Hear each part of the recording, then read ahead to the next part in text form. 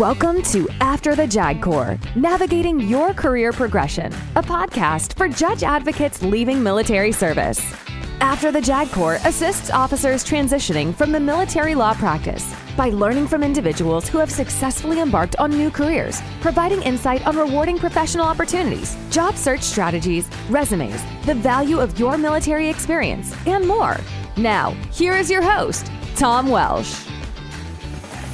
Today's guest is Joe Moyer. Joe spent 4 years and 4 months in the Navy, according to his LinkedIn profile, from August 2008 to November 2012. Joe, thanks for coming aboard and welcome. Thank you, Tom. Thank you. So, Joe, tell us your interest in going into the Navy and your decision to leave when you did. Thank you, Tom. So my background is I grew up in Pennsylvania. I went to college in PA, went to law school at Temple in Philadelphia. Throughout my life, I've been interested in naval history, and it was something that had always sort of been something that had fascinated me. And when I was in law school, I had taken some courses in trial advocacy. I had a trial advocacy course with someone who had been a Navy judge advocate. And it was something I thought, well, let me apply for this. So I applied for the Navy. I also applied for some other services, but I got picked up by the Navy and I accepted my commission and I went to ODS and Justice School in the fall of 2008. Looking at your profile here, did you start out in Great Lakes? Yes, I was in Great Lakes for a year and a half. And it's obviously, I think, very much a hidden gem in the Navy. For many who have the opportunity to live in Chicago, it's a very wonderful city to live in. So I was up in Great Lakes at the Naval Station there. I did a little bit of trial work, but predominantly during my time in Great Lakes, I was first at the boot camp working as the assistant staff judge advocate there, and then as the staff judge advocate for Naval Station Great Lakes. And then off to Afghanistan. Yes, and then I had an opportunity to go off to Afghanistan, which I accepted, and I left Great Lakes in April of 2010. And how long were you in Afghanistan? About a year, yes. About a year. Yes. And it looks like you got to do all kind of incredible different stuff as a young lieutenant. I'm looking at here, it says you looked at Afghan legal and security ministries, doing assessments, worked with interagency representatives, Afghani government representatives, and you got the chance to speak. What did you enjoy or not enjoy about that job? I think it was the most fulfilling work in my sort of career to date in many respects. I think much of what I did there focused on two, primary pillars. The first was working on transition of detention operations. At the time, there was the desire to transition the detention operations from the U.S. government to the government of Afghanistan. Much of that involved ensuring that the Afghan government had the right legal structure in place to transition detention operations. They didn't have the laws in place to really permit extended detention. I think at the time it was 72 hours, 96 hours. Nothing that obviously, given the types of people you were dealing with, was ever going to be acceptable or enable them to actually maintain detention operations. But also there was a capacity issue. So they didn't really have this sort of system in place to really have the type of trials that we might expect. They didn't have the sort of formal appellate review in place. So there was a lot of capability work that I did there. And that sort of fell into the second pillar, which was a lot of rule of law development. So working with them on, for example, improving the functioning of the Supreme Court in Afghanistan. And I think as my sort of, I referenced in my LinkedIn, that then led me to, trying to do some work to improve the quality of, there was always concerns about the competence and as well as the sometimes ethics of some of the judges, et cetera, in Afghanistan.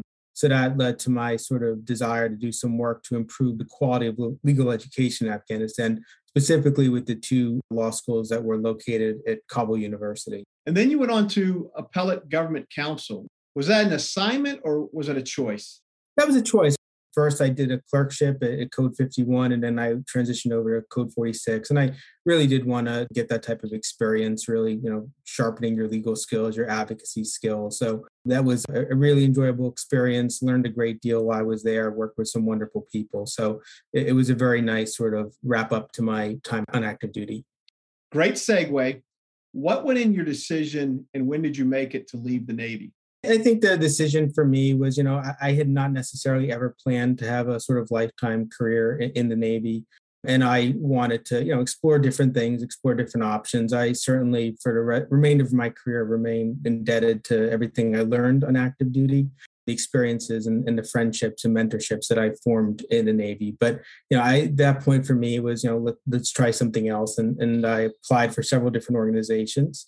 I got an offer from Deloitte, the management consulting firm, which has a sort of history of reaching out and trying to recruit veterans who are transitioning from active duty. I'll come back to that, but did you go on to a internship first or Deloitte? So Deloitte was first. Yes. Okay, just precedent wise, it shows Navy, then your fellowship, and then Deloitte. So you went to Deloitte first. You just said that they have a veteran outreach program. Is it mostly the 0304 level, or did you see at all levels of ranks that they were reaching out to? Mostly the 0304 level that they sort of recruit. It's typically designed to bring people in, typically at the senior associate level, and really work with them on sort of leveraging the skill sets you've learned on active duty, and then leveraging that in terms of becoming a trained management consultant. So you were there for 4 years. Yes. With a fellowship in the middle of that. What were some of the things that you did at Deloitte?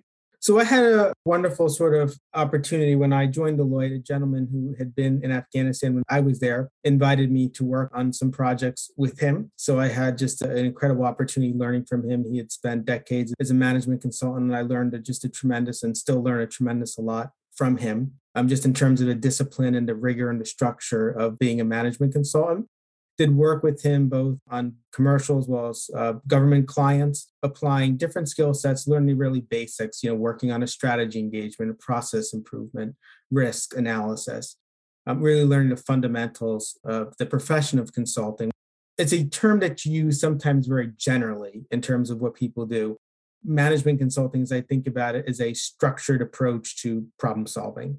So you had a mentor that kind of brought you in here, or at least someone that you had worked with and networked. Yes. What skills did you have that he obviously saw, but what skills did you have that made you qualified to be a consultant, or at least to get a start in a consulting business?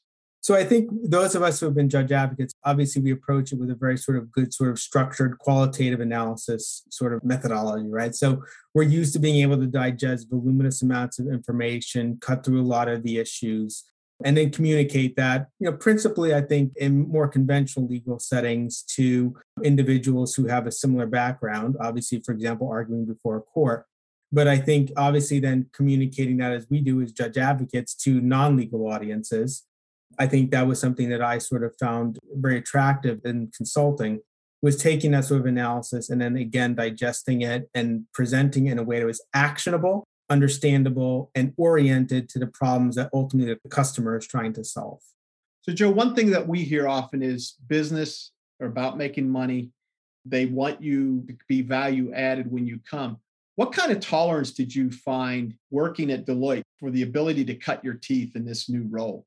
Well, that was the benefit for me. And I would say to all veterans, it was they're transitioning out, making sure you have some good mentors, is having someone who spent the time with me to make sure I learned the craft, really was able to sort of spend the time that was needed to understand, for example, how to create a deck, right? A good sort of polished PowerPoint presentation, right? Because some clients are more visual, right? So you have to be able to present information in something beyond a memo, a legal memo, right?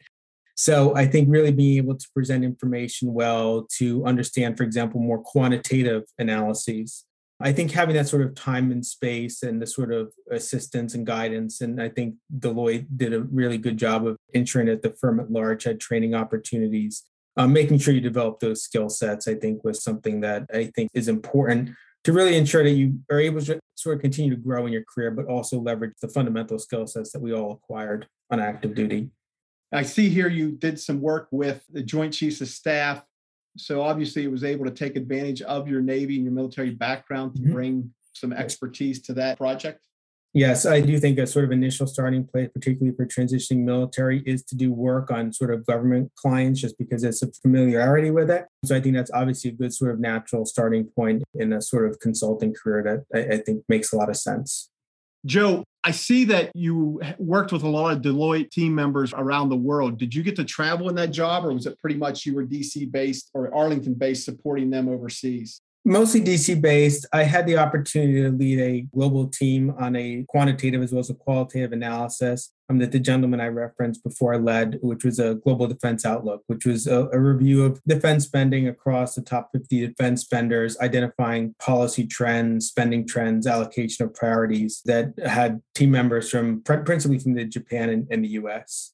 And in the middle of this, you got to do a fellowship with the German Marshall Fund of the United States. Yes. How did that come about? And I see that you ended up going back at Deloitte, so they were obviously supportive, but what was the interest there of doing the fellowship? This was the first of two fellowships I did in my career with the German Marshall Fund, which is DC based, but also has offices overseas, think tank. This was a national security oriented fellowship, the Manfred Werner Fellowship. This was, I believe, at the time about a 2-week fellowship that had sessions in Brussels as well as Cologne in Germany and Bonn that was focused on really understanding sort of transatlantic perspectives on defense issues. And of course, this was back in the 2014 time period, which only 8 years ago, but seems like a much longer period of time from today's lens. But really understanding sort of some of the perspectives that they had on particularly the security issues back then. One thing the German Marshall Fund places a significant emphasis on is sending U.S. persons to Europe to understand those perspectives, and then vice versa, sending Europeans to the United States, not only just spending time in the sort of national capitals and speaking with the sort of and hearing the perspectives you share there, but also going out across into a range of settings and within different countries, but also different types of audiences, public, private sector, to really understand how business is seeing these issues differently from, say, your more traditional national security audiences. At some point, you left Deloitte and you went on to PricewaterhouseCoopers. Yes, I did. And how did that opportunity arise? So this actually came about directly from my experience as a judge advocate. So while I was in Afghanistan, I worked for Pat McCarthy. When Pat McCarthy retired, he accepted a position at PwC within its forensics department practice. And he asked me to come work with him there. I'd been at the Big Four. I'd worked with him in the past. So I very much was excited to accept that opportunity and come work with Pat again at PwC. And how long were you at PwC? I was at PwC for about 3 years and some change. And it looks like you did some different things there, back to doing investigations, which we all do as JAGs. Is this more of a legal job than you had at Deloitte? It was compliance oriented. It was interesting because for me, it was starting to bring together both the sort of more traditional legal experiences that we have as attorneys and then as a judge advocate, but then also sort of applying the management consulting techniques. So I learned working on some of the engagements I did at Deloitte. So it was a very interesting opportunity to bring all those strands together in the more traditional investigations and compliance setting. And I see here that this is where you started doing CFIUS work? I did a little bit of CFIUS work at PwC, principally was focused on third-party risk, anti-corruption, sanctions, compliance. Those types of engagements was where I spent most of my time at PwC. And I asked that because I'm assuming that this was a building block for the role that you are in now. Yes, very much so. Yes, very much so. And so you're now at Ankara. And what does Ankara do? It's another consultancy. I'm within a practice group that principally focuses on foreign investment reviews, export controls, and sanctions. For example, within the context of foreign investment reviews, do a lot of work with companies. When you have a foreign company buying a U.S. company, to keep it simple, those investments may be subject, or acquisitions may be subject to what are called national security agreements, which are basically agreed to between the U.S. government and the foreign company. Those national security agreements typically can contain a range of requirements about things such as integration limitations or access limitations, communications limitations, a range of governance requirements, for example, appointment of security officers or a security director on your board of directors. And they will also typically require some form of either an audit and or a monitorship. So typically in the role I fulfill, we're usually being brought in to serve as what's called a third-party monitor or a third-party auditor to assess that entity's compliance with the national security agreement. So this is inside counsel identifying the need for this, and they're bringing in the consultancy groups. So you have a requirement to notify CFIUS that there is a foreign investment is occurring. And those, in that case, once the negotiations with CFIUS conclude, typically the national security agreement will be struck. And that will contain the requirement for appointment of a third-party monitor, third-party auditor. Typically, their outside counsel will sort of reach out to the firms that traditionally provide these types of services, such as us, or the company can reach out directly and request a proposal. We'll prepare a proposal that'll then go in, and typically the national security agreements will require nomination to CFIUS of the entity for their review and approval and or non-objection. I'm going to ask this question, or I'm going to make a statement, and it's going to sound kind of harsh. This stuff all sounds kind of dry. And I smile because when you think about your time at being JAG, yeah, you get to wear a uniform, you got to carry a sidearm. But a lot of the things that we do and have done are pretty dry stuff too. What is the joy or the satisfaction you find in doing this work? So I think it's a really great question, Tom. And I think it's an issue that many folks who get out sort of struggle with, right? Is that, how do you sort of transition and how do you sort of, how do you make this a successful and enjoyable career? I think one of the things that's really appealed to me about compliance is that you're really bringing some of the same skill sets that obviously the substance can be interesting. It can be, dry, it can vary by the day, right? But some of the same skill sets that we sort of all remember from our times on active duty, you don't really know sort of types of questions or challenges you're going to have to deal with. You're going to have to work with a range of clients. You have to understand that, at the end of the day, there's a business that needs to function, that needs to function successfully, that needs to make a return for its investors, right? So you have to understand the business of a business is what it is, and your job is to help them do it compliantly. So there's really a need to really be able to understand and speak their language, right? So you really have to sort of understand what are the pressures that they're operating in, what are the sort of objectives, what is their business strategy, how do they want to operationalize that strategy, and then working with them to embed compliance within that strategy. So I think if you sort of regard it from the approach of, I'm really doing the same thing I did before, just in a different setting, I think it can carry with it the same level of interest and intellectual excitement that we all remember. And going from these different jobs, I'm assuming that you never applied for a job online, but that these opportunities came through working relationships or other connections that you had. I mean, you already mentioned how you got to Deloitte, how you got to PwC, but I'm assuming with Ankara that this was another one that you had worked with somebody who said we had an opportunity or there was going to be an opening. Is that a fair assessment? Yes, it was. He was actually a Navy veteran. He wasn't a JAG. He was a Navy veteran who'd been at Ankara and recommended I apply. They were looking for folks, and I applied and was fortunate enough to receive an offer and joined in late 2020.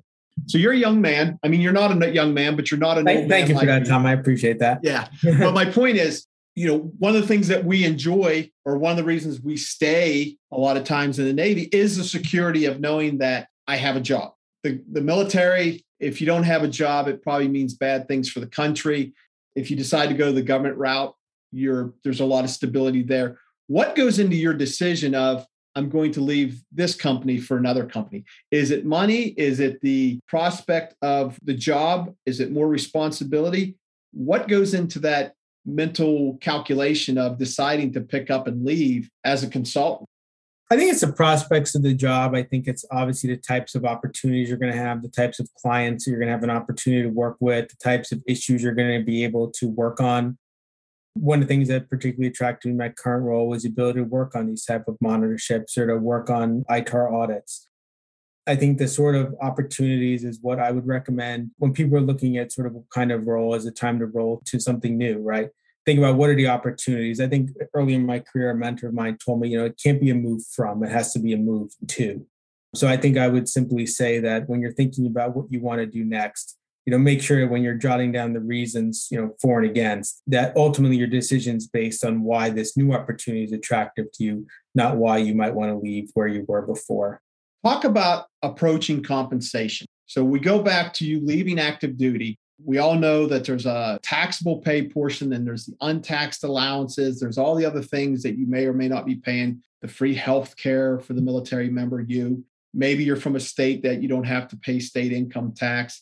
And now you're leaving to something on the outside. I guess the first question that I have to ask you, did you see a step back, or were you able to continue right around the same quality of life standard? I don't want to say pay scale, because there's differences because of those taxes and things. Take us through the compensation approach there and as you move from job to job. Sure. I know they cover it, for example, in the transition programming, but it's always a little bit difficult and different when you're actually sort of getting that offer sheet and you're sort of thinking about it. Like many folks, Navy was my first job out of school, so I wasn't used to a salary negotiation. I had no prior experience with it.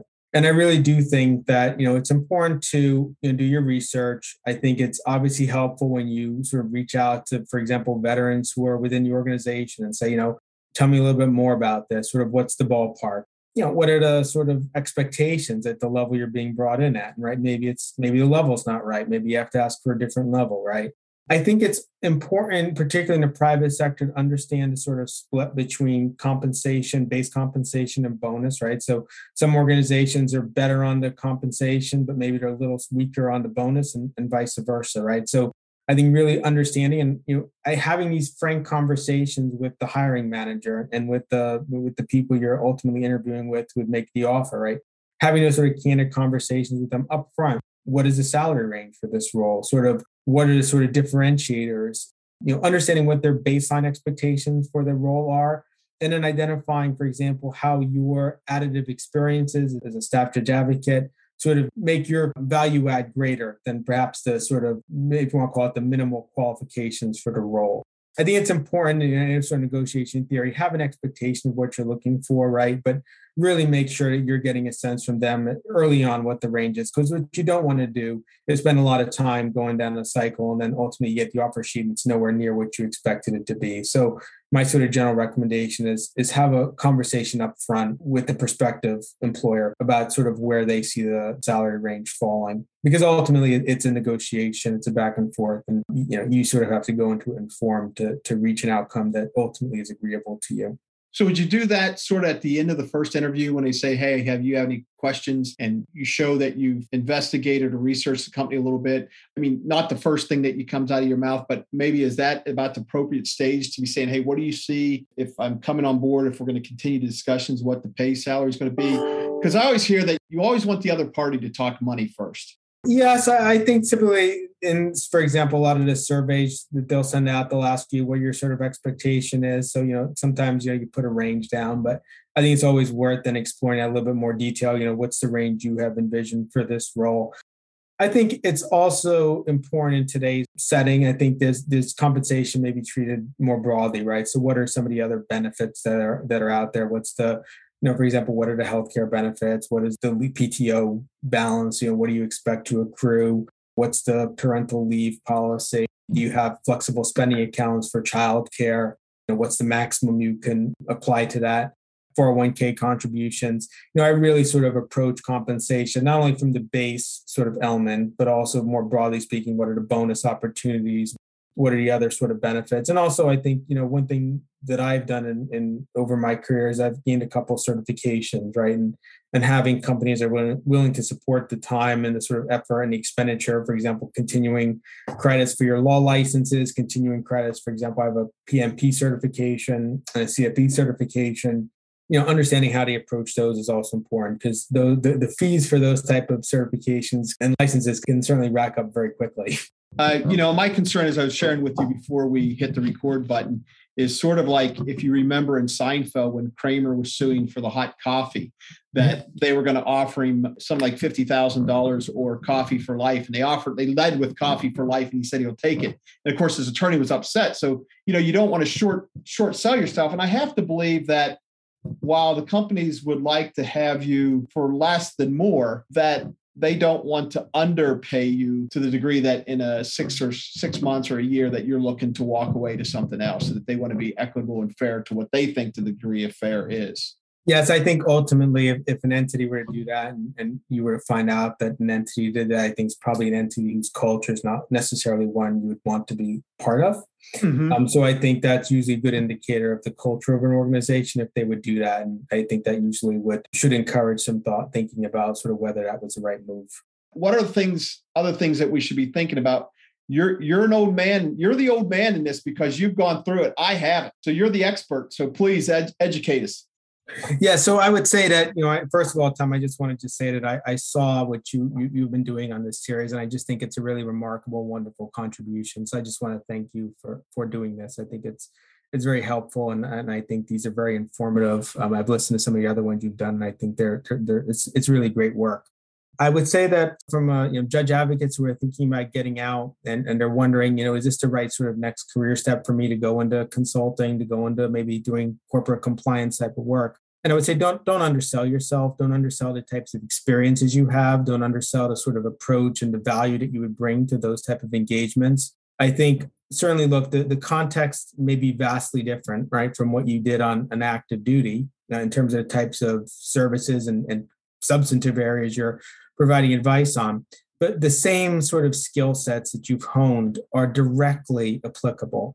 The ability to really sort of cut through very complex material and to present it in a way that's actionable and useful for audiences who, quite frankly, don't have a legal background. That's not how they think about things is invaluable. I think really sort of understanding that, getting into the culture of an organization, understanding what makes an organization tick, what's the business of the organization, comes as secondhand nature to us. And I think from a, more broadly speaking, I think the ability to take on any sort of number of issues that come up during the day, and it could be very varied. It could be radically different from what you did the day before, or maybe what you did that morning. And I think the ability to quickly sort of turn to and then solve those issues and to be able to handle that, but not forget the issue you were working on before, is something that also I think is something that's second nature to us. So, I think there's any number of resources. I think there's certifications. I know, for example, you've just obtained a compliance certification. There's a certified fraud examiner certification that those who are interested in can go into it. Certainly if anyone was ever interested in talking more about consulting or compliance, please reach out to me. I'll always be happy to be a resource. I think that, it can be a very fulfilling, very exciting, very interesting career path for former judge advocates to pursue. And I would certainly encourage taking a look at it. Well, Joe, thank you, one, for your compliments. Yeah, I told you in the beginning, this is a selfish endeavor ultimately, but what really makes it go is the fact that guys like you, who I never met until we got on screen here today, then found out we had some common context. But people like you are willing to come on board and share your experience and share your knowledge of what you learned. And like I said, I said it with a smile, you're an old man in this, and we love gouge, we love pass down. And you're right, I've always felt that we've had a large void when it comes to pass down for JAGs writ large. And unless we're reaching out to do this, that's the only way you find. So I thank you for your compliments, and I thank you for your time, Joe. All right, thank you so much, Tom. Have a great weekend. You too. Thank you for listening. If you like this podcast, be sure to subscribe and tell your friends.